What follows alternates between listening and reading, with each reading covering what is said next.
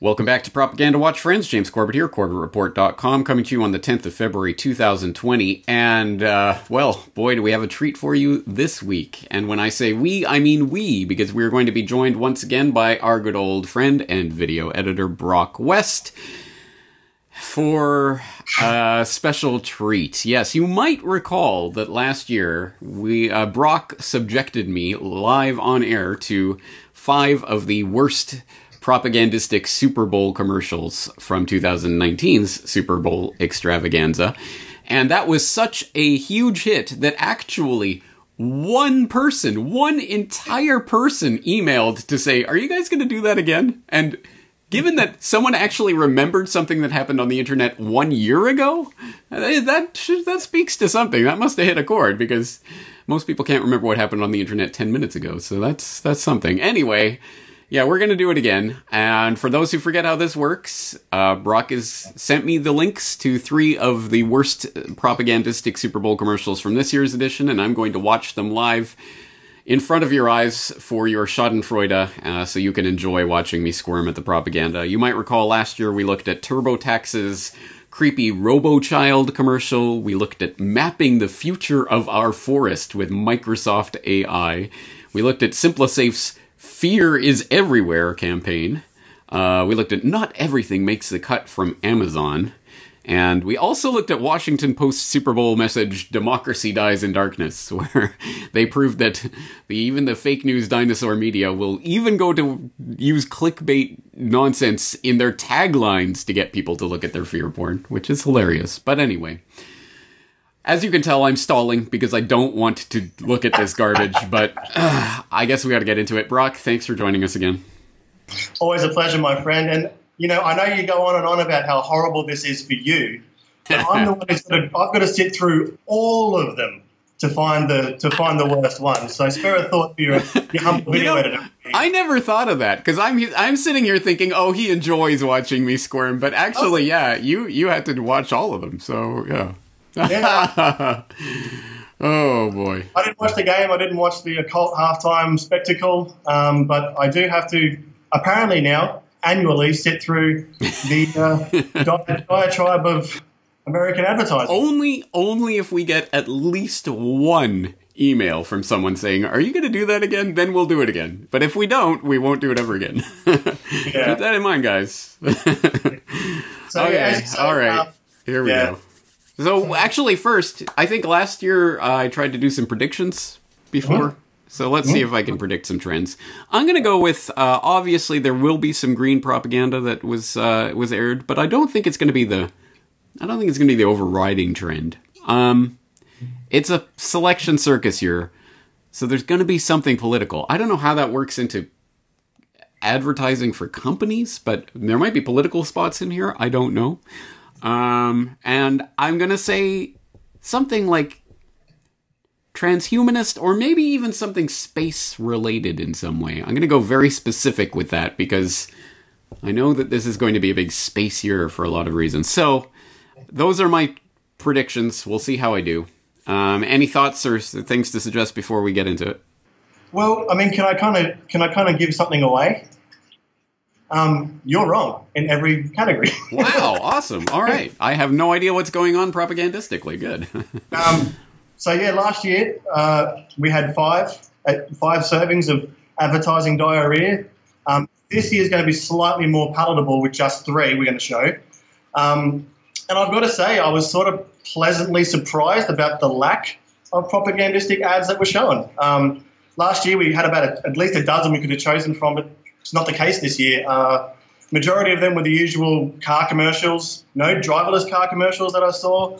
And then other than that, just the usual junk food and insurance ads and random stuff. There is an overriding theme through all 3 commercials. But the one thing, and I was going along your lines of thinking also that, for sure there's gonna be something about climate weirding / changing / emergency, psyop, scorched earth. But from what I searched up all of the web, and I'm pretty sure I've watched all of the Super Bowl commercials, and I couldn't find anything. But if anyone in the audience out there happened to watch all the commercials as well, and I missed one, please comment in the Corporate Report comment sections of this video, and maybe that'll be a future edition of Propaganda Watch. Yeah. That is surprising, actually. I mean, to me, that suggests that maybe the corporations realize this is not as popular an issue as some people make it out to be. In fact, every single time there's a survey about the most important political issues, whether in the US or internationally, climate change tends to rank at the very bottom of the list over and over again. But they keep pushing it as if this is the big crisis everyone is complaining about. No, actually, very few in the population are. So maybe the commercial makers are starting to realize that it's not really serving their interests. Yep. But as I said, there is a pretty obvious theme running throughout the 3 videos of Propaganda Tripe. So you want to do our first one? Let's do it. I am clicking the link right now. Don't even know what the title on this is, so I'll watch it here.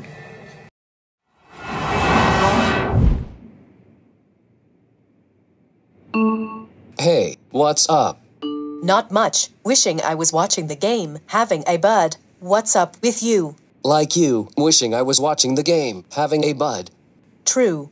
True. What's up? What's up? What's up? Yo, where's D-Unit? What's up? What's up?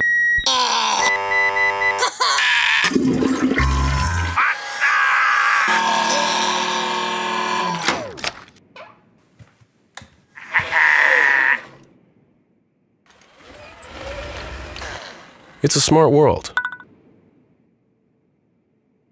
Don't be stupid about how you get around tonight.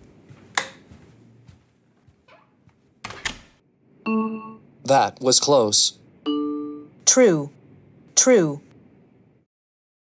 Ha ha ha ha ha. Yeah, so, alright. Here's my immediate response. Insert the meme here about, 1999. By the year 2020, we're gonna be in flying cars and everyone's gonna be rich and happy, and here we are in 2020, and, you show the Alexa talking to the dishwasher or whatever. And this is the Jetsons' future, guys.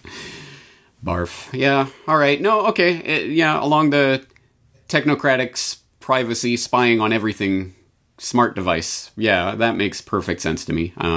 That was actually, I was thinking technocracy, transhumanism. I went for the transhumanism when I was making my predictions, but yeah, it's going to be the privacy, spying, smart devices, isn't it?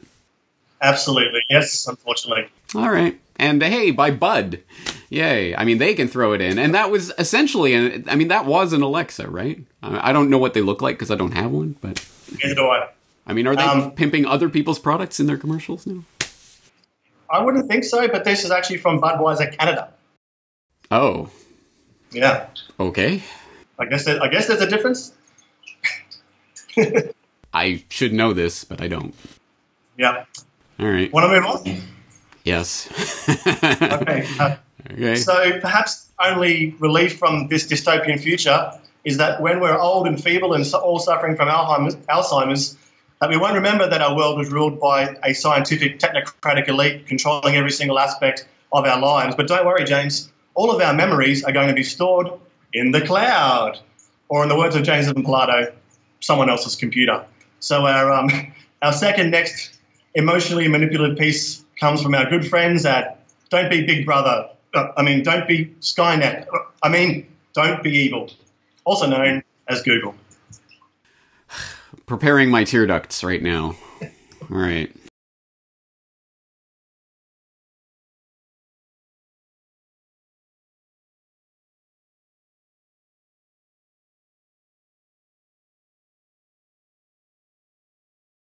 Photos of me and Loretta.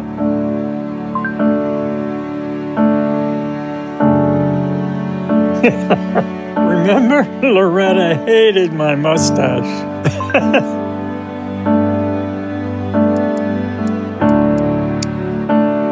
Remember? Loretta loved going to Alaska and scallops. Show me photos from our anniversary. Remember, she always snorted when she laughed. Play our favorite movie.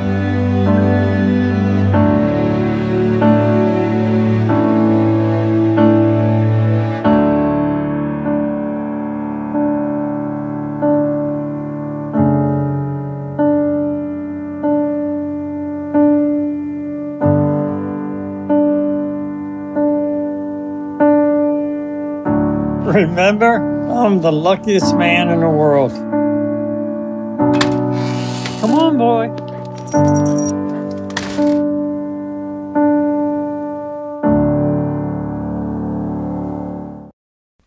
Okay, here's my immediate response. What? Yep.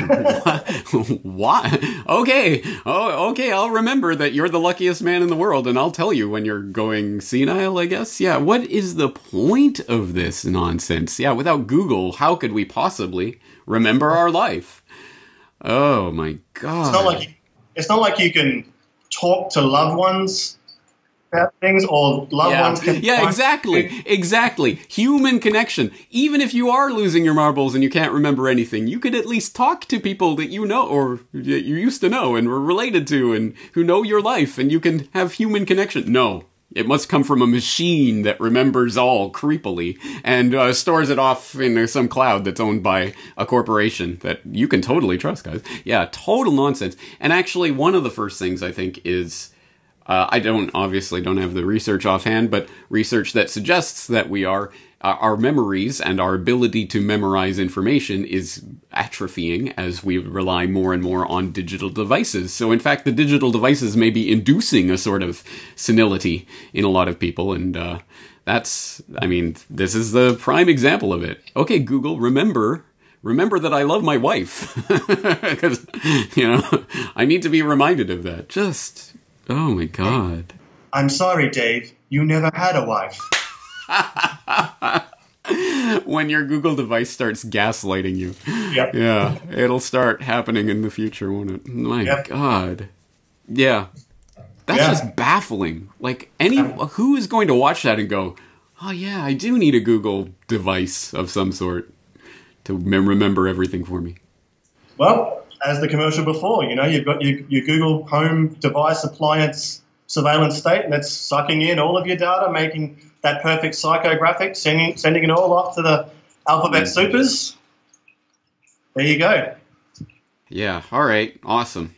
All right, so the third one is going to continue and complete the trend here? Well, of course, none of these things are possible without the coming 5G dragnet, right? Right. Is Bill Nye going to make an appearance? Tell me Bill Nye is going to make an appearance. I will spare you, Bill Nye, the non-science guy, this time. But let me ask you a question. You don't hate firefighters, rescue workers, and first responders, do you, James? Yes, I do, because I hate 5G. Is that where we're going to go? Roll clip. Okay, here we go. This year, you're going to hear a lot about what 5G will do. How it could help firefighters see through smoke, connect ambulances with hospitals in real time, give rescuers new tools to locate survivors. But this isn't a commercial about what 5G will do. It's about what 5G will never do. 5G won't replace the courage it takes to run into the fire. It won't make the decision to become an officer any less selfless, or have any impact on what's required to put others' lives before your own. It can't take the place of bravery or substitute for compassion. It will never be the reason people make the choice to serve. 5G is going to change a lot of things, but luckily for all of us, not everything. Share the light won't hold us down. Share the light won't hold us down. That was so weird because that was Imagine. I swore that was Imagine. I could hear Imagine, and then they end with that song, whatever it was. All right, so it's some plagiarism of Imagine. Anyway, I stopped listening after the first half because I knew where it was going. But my God, yeah, okay, yeah. Again, if you hate firefighters and hospital workers, then you should hate 5G. But you love them, so you love 5G, right? Yep. Totally sound logic. How could you dispute it? One of the things 5G might also change is your cellular makeup. Yeah, exactly. Yeah, do you like your cellular makeup? No? Good, then get 5G. Yeah, again, absolutely no whatsoever. No, again, there's no, I get it. It's advertising. They're never going to have any room for any critical thought about anything. They're never going to introduce factual information about anything. Obviously, it's an ad. It's meant to tug on your heartstrings, but it's just so blatant. I note a couple of Corbett Report members in the comment section in the last couple of days have been talking about how they haven't watched TV in like 10 years. And one of them was noting, so I actually sat down and watched the State of the Union address by Trump the other day. And he was like, it was so bizarre watching it. It was like some sort of circus land, something that he couldn't even understand because he's just so not used to the television circus anymore. And I can relate to that because I have been detached from television for most of my time here in Japan. And yeah, I can't imagine going back to this being the constant background chatter in my daily life. It's just, ugh. But here's a few thoughts on the overall trend that's obviously being represented here. The technocratic infrastructure, the devices, all of this. Ernest Hancock over at Declare Independence has something that he says that I think is important, an important aspect of this. He says, I don't want Alexa, I want Jarvis.